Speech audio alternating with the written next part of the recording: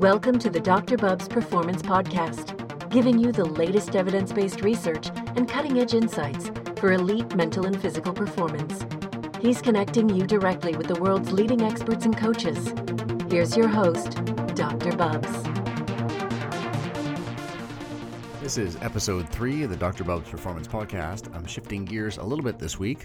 I've got Dr. Meghan Walker on with me. She's a doctor and serial entrepreneur, and she's going to take a deep dive into a variety of things. Parkinson's law, her caffeine and coffee habits first thing in the morning when she's doing her most creative work, and also on the entrepreneurial side, really understanding your why as a driving force behind your business. She also warns against perfectionism, so have a listen. Let us know what you think. As usual, I'm going to be listing my top 3 actionable items on the page that hosts this interview, and I'll also be posting the top brain hacks. Hope you enjoy the episode. Hey everyone, thanks for tuning in to another edition of the Dr. Bubbs Performance Podcast.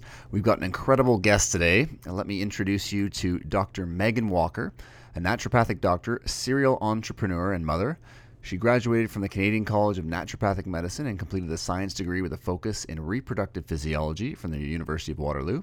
As an entrepreneur, Meghan started and sold her first business while still in university and went on to found a national youth engagement organization called Millennium Kids, which taught responsible social activism in schools across Canada, Australia, and South Africa. Meghan is co-founder and past CEO of the digital health media startup Bright Almond, and she has most recently launched The First 18, an online incubator for new clinician entrepreneurs. Meghan has served on the executives of both the Canadian and Ontario Association of Naturopathic Doctors. She maintains a boutique practice in downtown Toronto, catering to entrepreneurs and inspired individuals looking to maximize their brain and body. When not satisfying her entrepreneurial itch, she is hanging out with her 3 little girls and super supportive husband, Greg. Meghan, thanks for coming on the show today. Yeah, it's a pleasure. I'm so happy to be here. And we've just caught you here where we're actually recording in the holiday season here. We're catching you on the back end of a holiday party. You've got so many things going on. How do you manage to fit it all in? I don't fit it all in. I've got balls dropping all over the place. But I realized a few years ago that balls, we think if they crash, it's a bad thing, but they're usually like fairly bouncy and no one really notices and you just kind of keep going. So this is life, right? It's busy. I think that's already great advice for people, right? People want to balance things perfectly and have everything line up to a T, but you got to break a few eggs, right? You got to break a few eggs, yeah. So talk to us a little bit about being an entrepreneur and a doctor. Obviously just being a doctor has its own qualities and years of practice to really find your niche. And of course, being an entrepreneur is the same. So bridging those 2 areas, what's that been like for you and where are you at right now? Yeah, it's funny because I find that the balance of like entrepreneurism and doctor or the medical side isn't nearly as challenging as like clumping doctor and entrepreneur and balancing that on the parent side of things.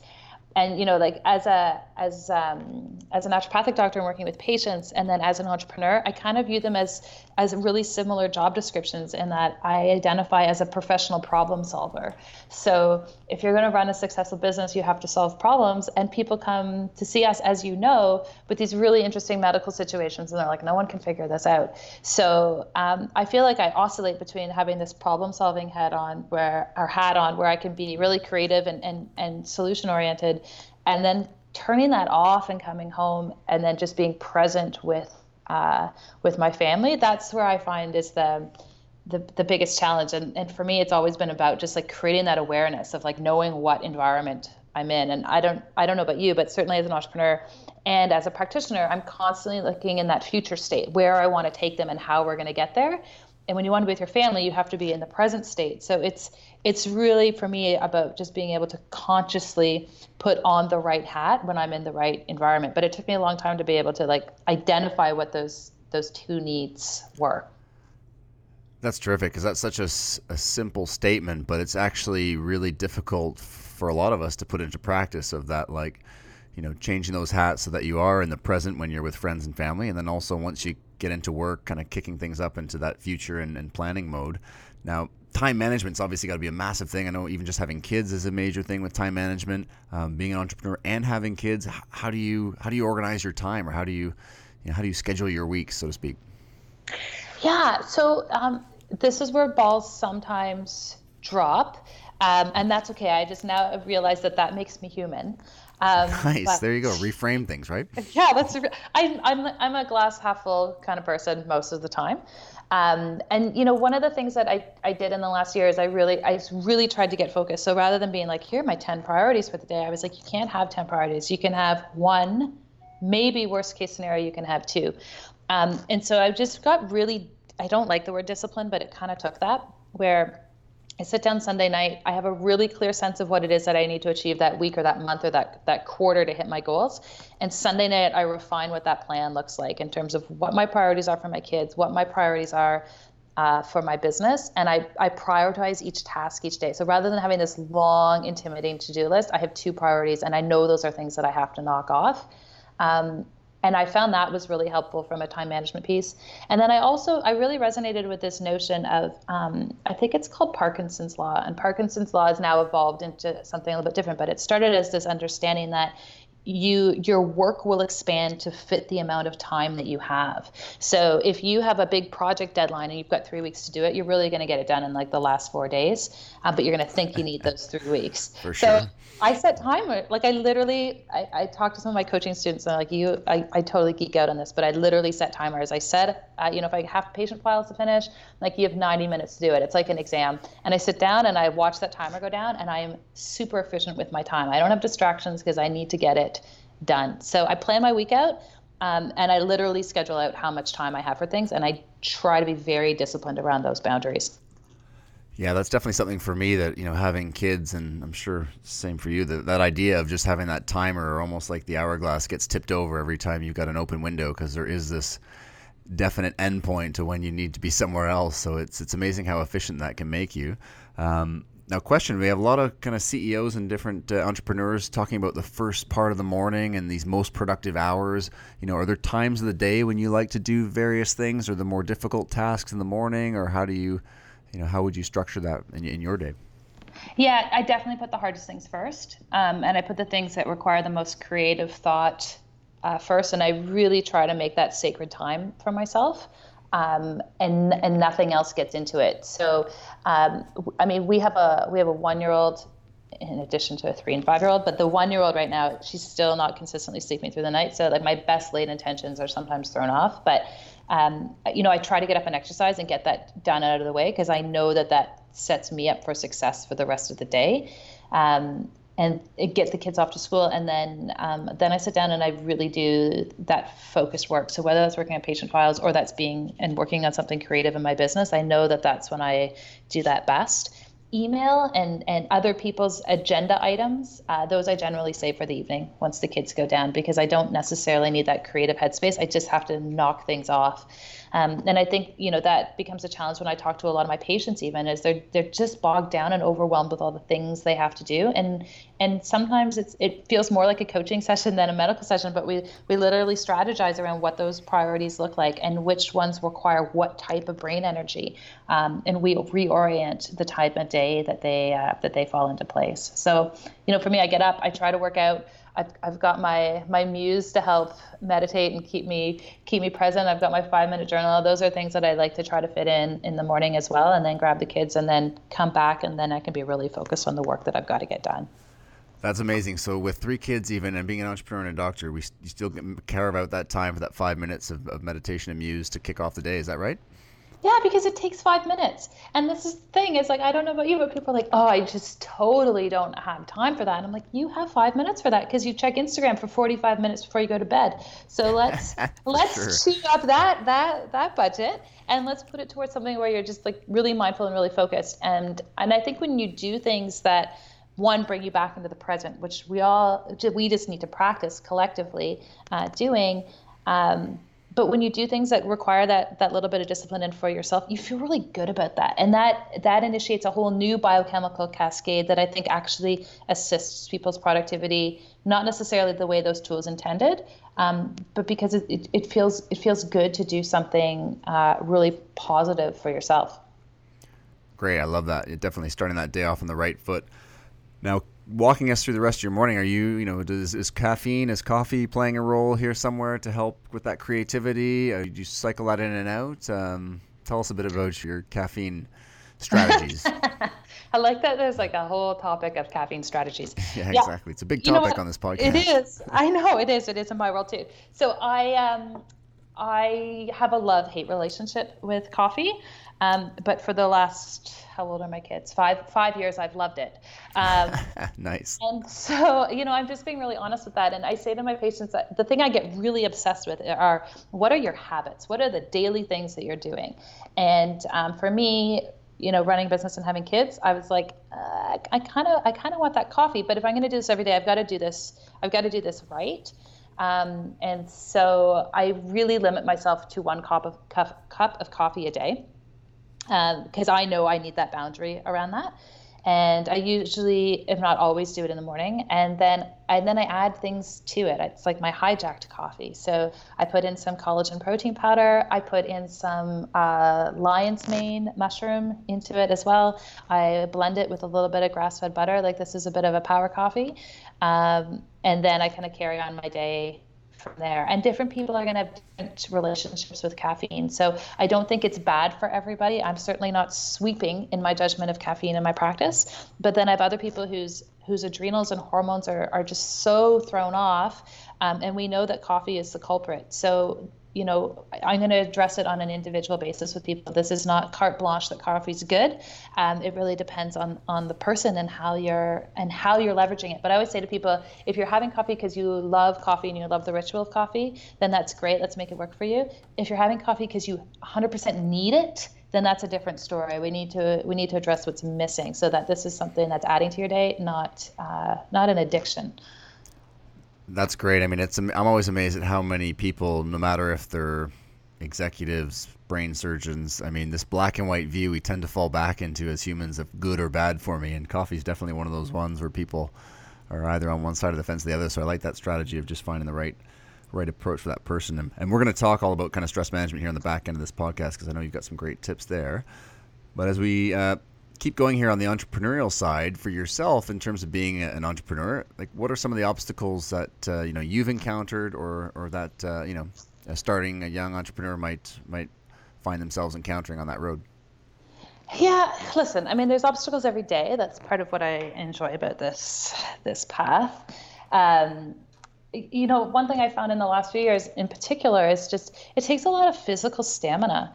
I don't think people appreciate just how much work it is, because you just never turn off. You're just constantly going. So you certainly need some boundaries around that. I found that is something that I've definitely encountered, and I've really had to slow down and be strategic about that, because if I'm going to talk to, a lot of my patients are entrepreneurs, if I'm going to talk to them about how to create that balance, I have to be able to walk that talk.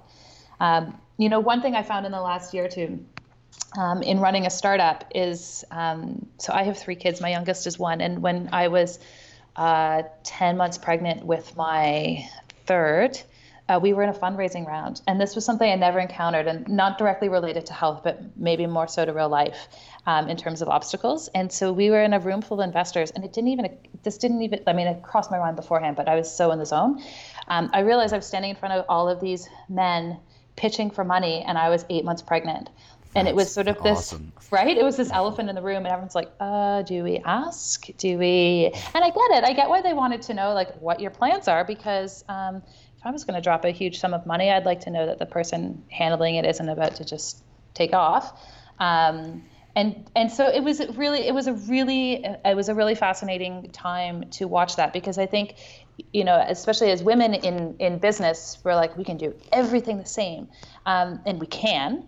But then there are times where we're just in unique life circumstances, and this isn't a gender bias one way or another. But I think sometimes as entrepreneurs or as people who are career minded, we like to think that there are no limitations in terms of where we're at and how we can proceed. And I think sometimes there are. And in particular, I talk about this with people with their health all the time. Sometimes I'm like, you know what, I know you want to just keep pushing, but you physically can't keep doing this. Your health is deteriorating, or you're about to give birth, and I think being able to reframe this not as a sign of weakness or as a sign of I can't do it or I'm not the same as everybody else, but as a, at the end of the day, there are ebbs and flows in life where you have different things that are at the top of that priority list. And so that was a really great reminder. It was frankly kind of awesome to be able to sort of command that room For sure. in that state and handle it. But it was also, it was a really poignant pause for me in terms of being able to stop and be like, you need to be able to separate what your priorities are too, and find a way to navigate it. Yeah, you can definitely get that a lot with, type A personalities and entrepreneurs. And I'm always amazed that people will take so much time to make sure that their phone is fully charged and plugged in. But yet it's tough for them to realize that their bodies are running on low batteries, or, the other analogy of the car. If no one would drive their car around if the engine was rattling around, they'd definitely take it in. But a lot of people are Right. doing that with in their day-to-day. Right. So yeah, any tips for entrepreneurs? I mean, even just to get the ball rolling can seem really daunting and like this monumental task of how do you get started on this road? Yeah, I mean, listen, I think at the end of the day, entrepreneurism is it is a way of life, and it's three-dimensional and penetrating, and I think for it to be sustaining physiologically and emotionally, you have to understand your why. Like, it's like classic Simon Sinek, right? Like, understand what people don't buy what you do, they buy why you do it. And in particular for people, and I've always sort of worked in that realm of social entrepreneurism, is when you have a mission, there's a totally different physiological impetus to action than if you're like, no offense to people who have like a garbage truck company, because that's important too. But it's harder to wake up every day and be like, man, I'm gonna change the world today, right? Like, I think when you understand your why and you're on a mission, you're like, I'm going to solve problems to make people's lives better. So maybe garbage companies do that. I think that creates a different call to action. And what that does is, like, when you get to that place where it's not shiny and fresh and full of dopamine anymore, you can keep going because it's bigger than you. So I really, I coach a lot of entrepreneurs too on their businesses, and I'm like, we got to understand why you're doing this. And then the second piece is that I think for a venture to be successful, it has to solve a useful problem. And so it's really easy to step back and be like, oh, I have this cool business idea and I'm going to do this and this and this. But if it isn't actually useful to people, it's probably not going to make it. So it's like a really quick algorithm, right? Why are you doing what you do? And what problem are you going to solve? And then I think you just kind of have to jump in. Like, when you know why you're doing it and you know what problem you're going to solve, you can just do it. Like, break it down into some 90-day goals, make these things really manageable. And then obviously with my naturopathic lens, you got to keep your body healthy and take care of your health in the process. And you need a plan around that, because you get swept up in the emotion of the new venture and you stay awake for 3 days and you just keep plowing. And it really takes a little bit of mindful discipline to pull back and be like, man, I've got to make this sustainable too. It's the car analogy, right? It's like, if we're going to head out into the desert and this is super exciting, we should actually stop at the gas station before we go out there, because there's no refueling once we get in the thick of it. That's great advice. And I love that, with the why, and of course, solving a useful problem. Is there ways of trying to nail down, figuring out what are useful problems that people can start to solve? Or how was that for you in terms of coming to that end? Yeah, I know people ask this, like, is there a process? Is there an app I can use to find useful solutions? There's got to be an app, right? There's got to be an app. No, you got to talk to people. And I find that it's amazing how many people, they're like, is there an app for that? I'm like, no, you just talk to people and you listen to them. And I find I have like 10 business ideas a day sitting in practice, because my patients are sitting across from me, and then they pay me to share the problems with me. So I'm like, yes, that's a good idea, and that's a good idea, and let's see who's solving that problem for you. So, the most useful businesses, and the ones that we all step back and we're like, oh, that was such a good idea, is because they're just solving a simple problem for people in people's day-to-day lives. So, I don't think it doesn't take an app and it doesn't take a book to figure that out. You just have to listen to people, and you'll start to hear it when you start to look through the lens of, is there a solution for that exists already? And can I create a solution that I could scale? those are like just two simple funneling questions for people around entrepreneurism. Suddenly you're like, oh, I do have 10 business ideas a day. But it's when we have no framework to go by when we're listening to people, or if we're not even looking at it through that lens, that we're like, oh, I can't come up with anything. But listen to people. People love to talk about their problems. So just give them a floor and open your ears, and you're good to go. Especially if we have a lot of doctors, therapists, trainers listening to this, so they're definitely hearing a lot of people's problems. So there you go. Right. Just tap into your own clientele, and you'll get lots of great stuff. And I love your last point there of just jumping in. Oftentimes I've heard a great quote about, you're either moving toward the mountain or away from the mountain. And that idea of it's going to be smaller steps of just kind of chipping away at the process, moving towards your end goal, versus this idea of just being able to get to the top of that mountain in a couple quick steps, right? Yeah, and to that point, I'll just say this because I hear people say this all the time, and when I'm coaching them, and they're like, "Yes, but I'm a perfectionist," and it's like nails down a chalkboard for me. So, when we were all first getting our first job, and we knew the question would be like, "What is your one flaw?" We were all like, "Oh, we'll just tell them we're perfectionists."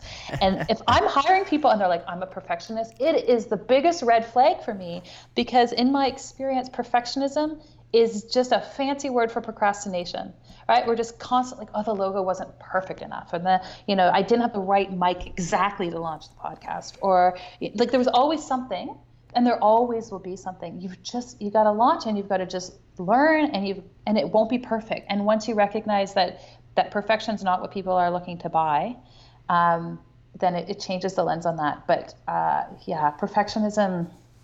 That works for like the first 10 years of your career, and then you got to get out of it. That is great advice, because I know that's definitely one where people can get bogged down, and you hear that a lot, this idea of perfectionism, and that being really the ideal to be shooting for. And with what you're telling us is effectively that's a great way to really stall your progress and just be stuck in on the minutia versus moving forward towards that major end goal. Yeah, for sure. Now let's shift gears here a little bit onto the health side of things, because obviously we've got busy people, entrepreneurs, executives. We talked about becoming an entrepreneur. Now, what about surviving as an entrepreneur, or these busy people? How do you deal with your stressed out clients, or help them to I always talk about increasing resiliency. We can't always change the stress levels in someone's life, but we can certainly increase their capacity to cope with stress. So can you talk to us a little bit about that and what you see in your practice? Right. Yeah, I think for a lot of these people, they need to know where they're at. So I do a lot of functional testing in my practice, so that they get an objective measure of where their health is at. So these are people who live by key performance indicators in their business, and they are either working for themselves or have investors who are like, where are we at on our KPIs? And so I have key performance indicators that I look at with respect to people's health. So we do assessments around adrenal health, absolutely. We do assessments around digestive health, absolutely.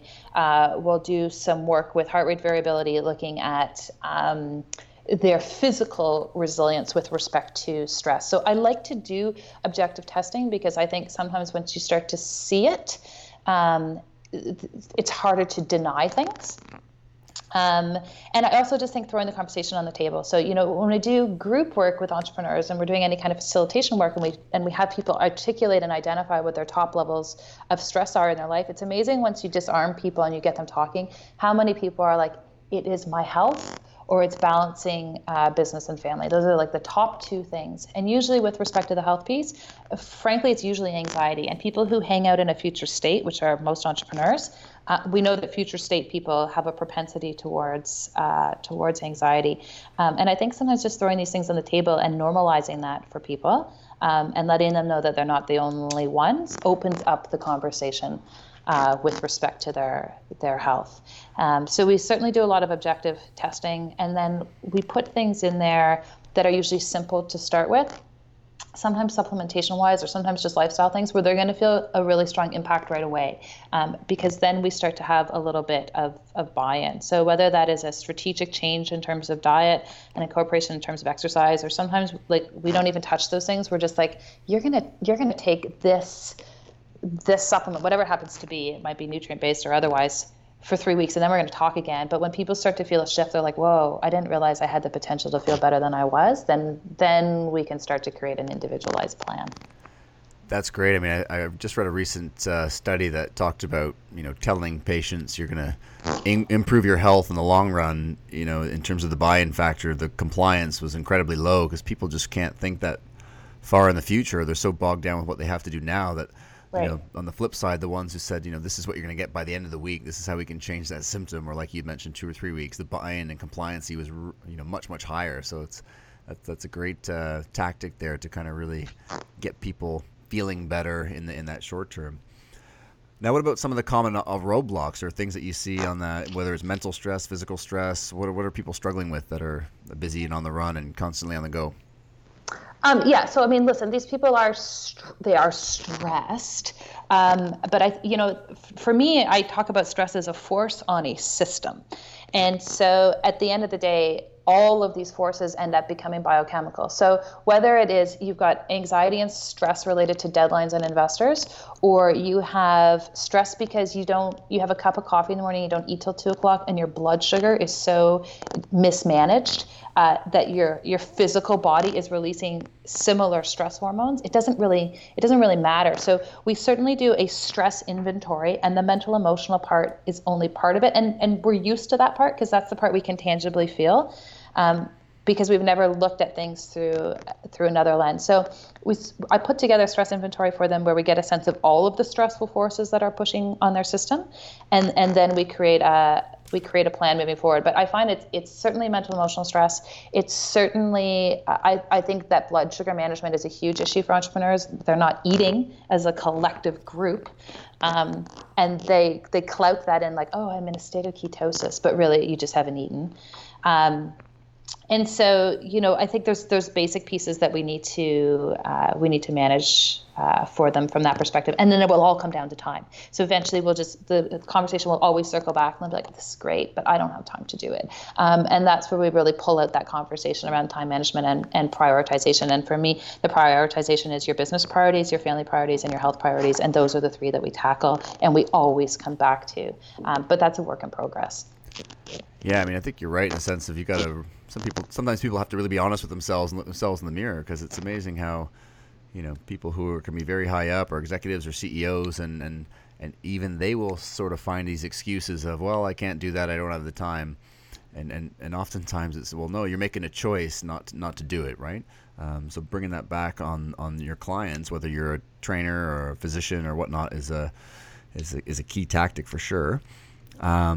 And I'm just going to say one thing there. It's Yep. One of the things I say to them, because they'll do that. Like, I don't have time. I'm running this whole company, and I have some people. Sometimes they have thousands of employees under them, and I just stop them, and I'm like, this is, regardless of your health or how you feel personally, this is a leadership issue.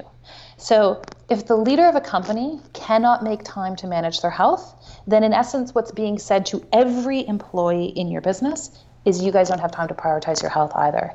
And that is a corporate strategy that you need to understand that you are now articulating to your company as a whole. So if you are going to make the investment of having yoga rooms and timeout chairs and all these other things that businesses are looking at doing to attract young talent, but out of the same mouth you're saying, but by the way, you don't have time to use them and you'll be penalized for being seen in that room, then we have an incongruency.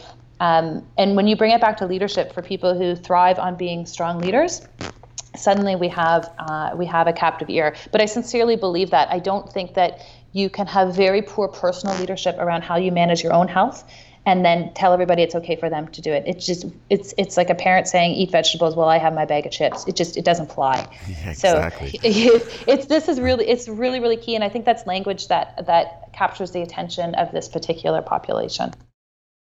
That's great. Fantastic. I mean, dovetailing from that here, I want to ask you a question around another article I'd read about, CEOs or entrepreneurs prioritizing sleep and naps. One of the major things, this idea that they're, these 20-minute, 60-minute naps, carving out this time. Is that something that you, utilize in your practice, that you see people doing or not doing? I have huge conversations around sleep with people and huge conversations with myself around sleep. And I said to my husband the other day, I'm like, I went to bed at 10 o'clock. I feel like $1,000,000. Like, I don't know a supplement that could make me feel this good. It was a good reminder. I have to say, I don't, in all honesty, know any of my clients who are sleeping during the day, despite ample advice and conversations around its benefits. I think in my experience, there's still an incongruency between there's this literature and research around these cool Silicon Valley businesses that have sleep pods where people are getting 20-minute naps, and then seeing that translate into real life. I don't see it in my practice, although I think they'd probably benefit from putting their head down for 20 minutes during the day. Like, I think there's a lot of emerging evidence around the sleep piece. I don't see people doing it yet. I'm not sure if you do.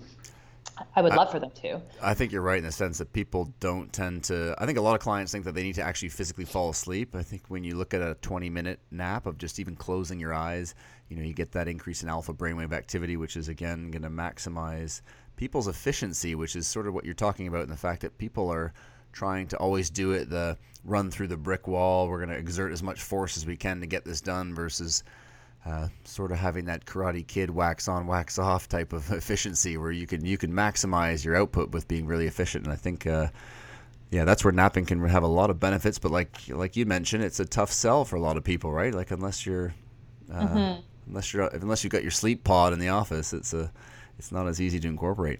Now, any tips that you might give then for your clients? Yeah, I mean, a lot of them they're working at a desk. And so I have them set alarms throughout the day to just make sure they're standing up. A lot of progressive offices now have stand-up desks, which is amazing. So people they're just changing their physical posture, removing distractions. So like this crazy, insane, busy, full desk and workspace, and let's keep it clear so that you have a clear priority in front of you. And then 2 physiological things.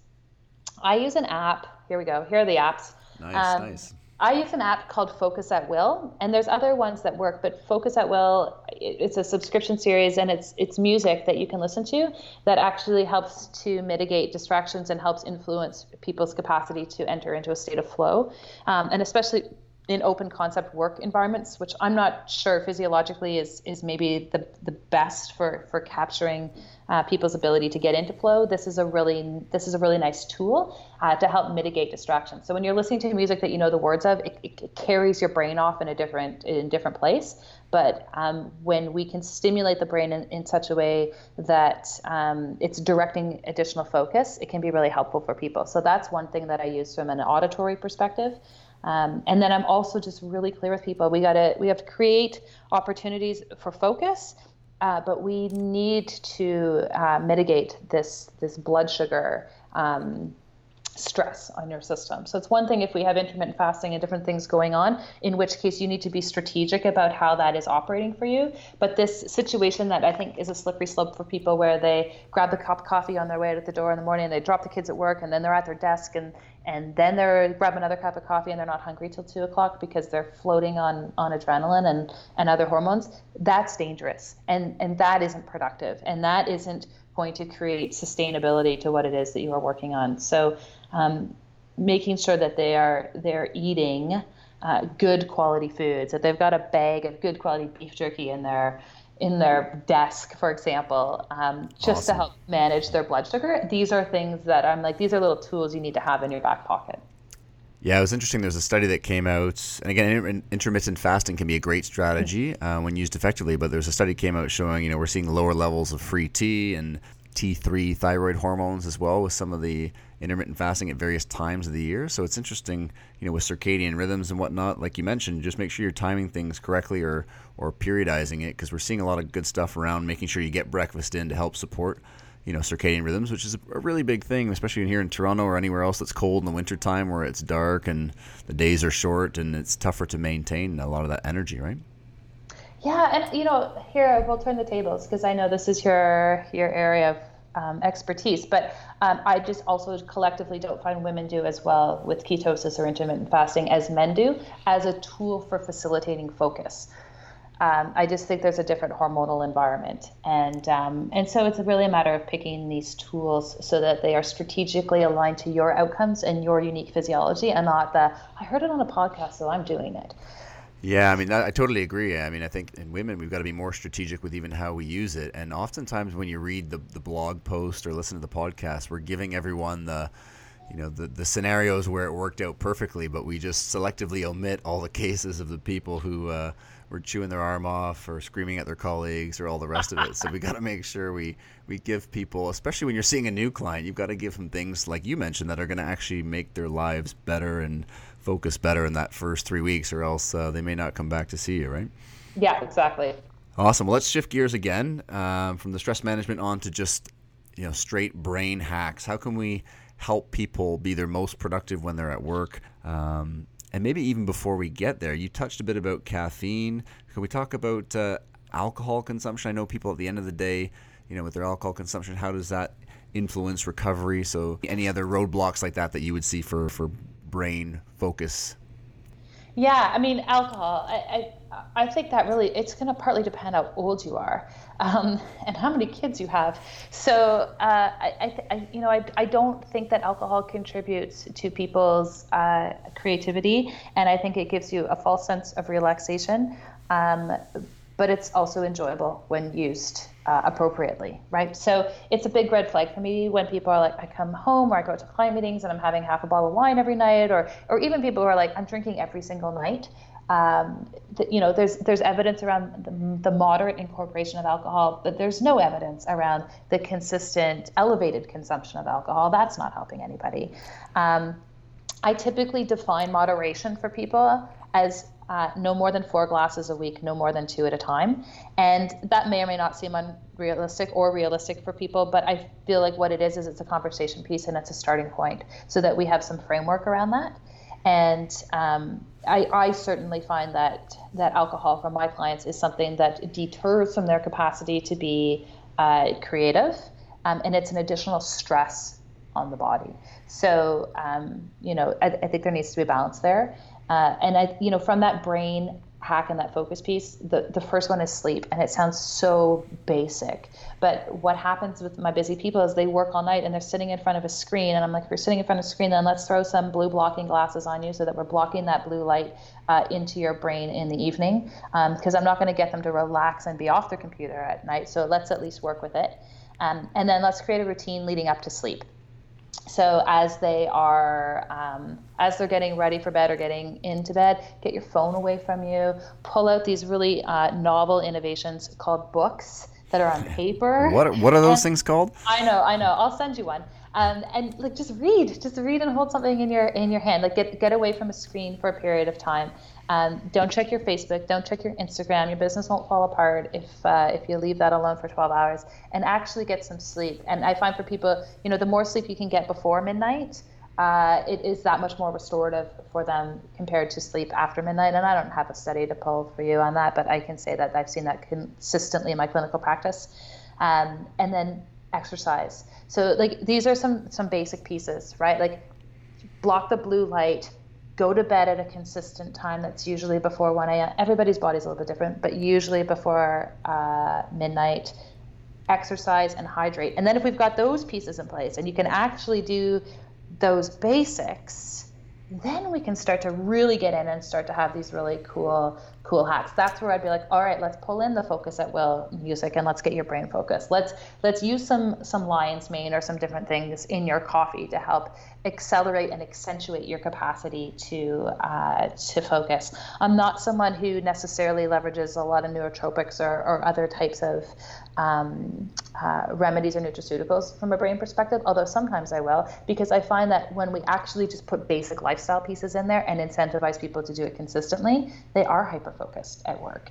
But sleep and exercise are 2 of the biggest pieces. If people lack focus, those are 2 questions I'm always going to circle back to, and they usually are things that are not there in sufficient amounts. Great advice. I mean, I just had Dr. Amy Bender on from the Sleep Institute out in Calgary, and she'd mentioned having this sleep routine, just as you mentioned, sort of an hour before bed, of how we disconnect and unwind and get the blue blocking glasses on, etc. is really a fundamental piece to allowing our nervous systems that chance to really get into that sleep and recovery mode. And of course, exercise is phenomenal as well. Are you in favor of kind of morning exercise for people? Is there times of days where you think it can really enhance, creativity or brain function for people? Yeah, I think from a creative perspective, and I was looking at some studies on this, it's interesting. If you're looking at from a creativity perspective and a productivity perspective, the morning is the best time to exercise. I was looking at some studies that were looking at, particularly in women, if you're looking at accelerating weight loss, between 4 to 6 p.m. can be a beneficial time to exercise. Certainly, if you're someone who's like, I'm going to leverage exercise to help sleep better, then we're back to exercising in the morning again, and separating that out from when you are going to bed. So I think it's going to depend on what some of those primary objectives are, but then also realistically what your lifestyle looks like. So I try to get up and go to the gym in the morning, because I know that once my kids and my family are awake and running, my time is no longer my own. Yeah, for sure. So, because sometimes it's just a matter of like, you actually just have to get it in whenever you can get it in. And then if you have the luxury of being more strategic than that, then awesome. Let's look at that piece as well. Terrific. I like what you mentioned there with using the various nootropics. I mean, they tend to be best in smaller, more acute doses versus people who start leaning on them as a full stop strategy for focus. But any other, gentler ones that you find yourself using with clients? Yeah, I'll use a fair bit of adrenal support with people. And again, this is going to be subject to whatever testing we happen to do. So some people's adrenal glands, and the adrenal glands, just to be clear, they sit on top of the kidneys, and they pump out cortisol, which is a long-term stress hormone. And when you're under long-term unrelenting stress, however we're going to define it, they sort of perform in one of two ways. One, they go into the state of hypervigilance, and I do see this with some people. This is like that frenetic stress. Those people where you give them something new and they buzz like a little electron. I find that those happen to be adrenal glands that we see are hyperfunctioning, and I support those differently. And then there's those people who are they're just in that state of like, if I don't drink a coffee, I can't function. And there's almost a sense of apathy around their energy systems within their body. And those are usually more fatigued adrenals, and we support those differently. And those are a combination of botanicals and nutrients. I think for a lot of people too, just general nutrient support, independent of a healthy diet. But complement of B vitamins and vitamin D and magnesium, and things that we see are chronically deficient and depleted in a busy population, and in particular in an urban population, I think because of some of the additional requirements in terms of detoxification and pollution exposure. I make sure those things are in there. And so, I have some clients who are like, let's just do it all with lifestyle. And I'm like, that's awesome, but you're going to have to quit your job. It's like, this is full early on retirement, right? Go for it. Yeah, you want it all, right? You want the super stressful job and career, and I'm launching a business, and I have 8 kids, and we travel every 2 weeks, but I totally don't want to take supplement. I want to just all with lifestyle. And I believe you can have it all, but I just don't think you can necessarily have it all at once. And so sometimes the body just needs a little bit of extra support. And so, and a lot of times it's just those core basic nutrients that people are not getting into them in a consistent enough basis. They want the really cool nootropic, but I'm like, yeah, I know, but you also just like need magnesium, right? So sometimes we kind of have to back it up and start slow. Dr. Meg, that's fantastic. We could go on here for hours. There's so much great stuff here around entrepreneurship, stress management, brain focus. You've given us some great tips today. If people want to, get in touch with you on the interwebs there and get connected with what you're doing, what's the best place for them to go?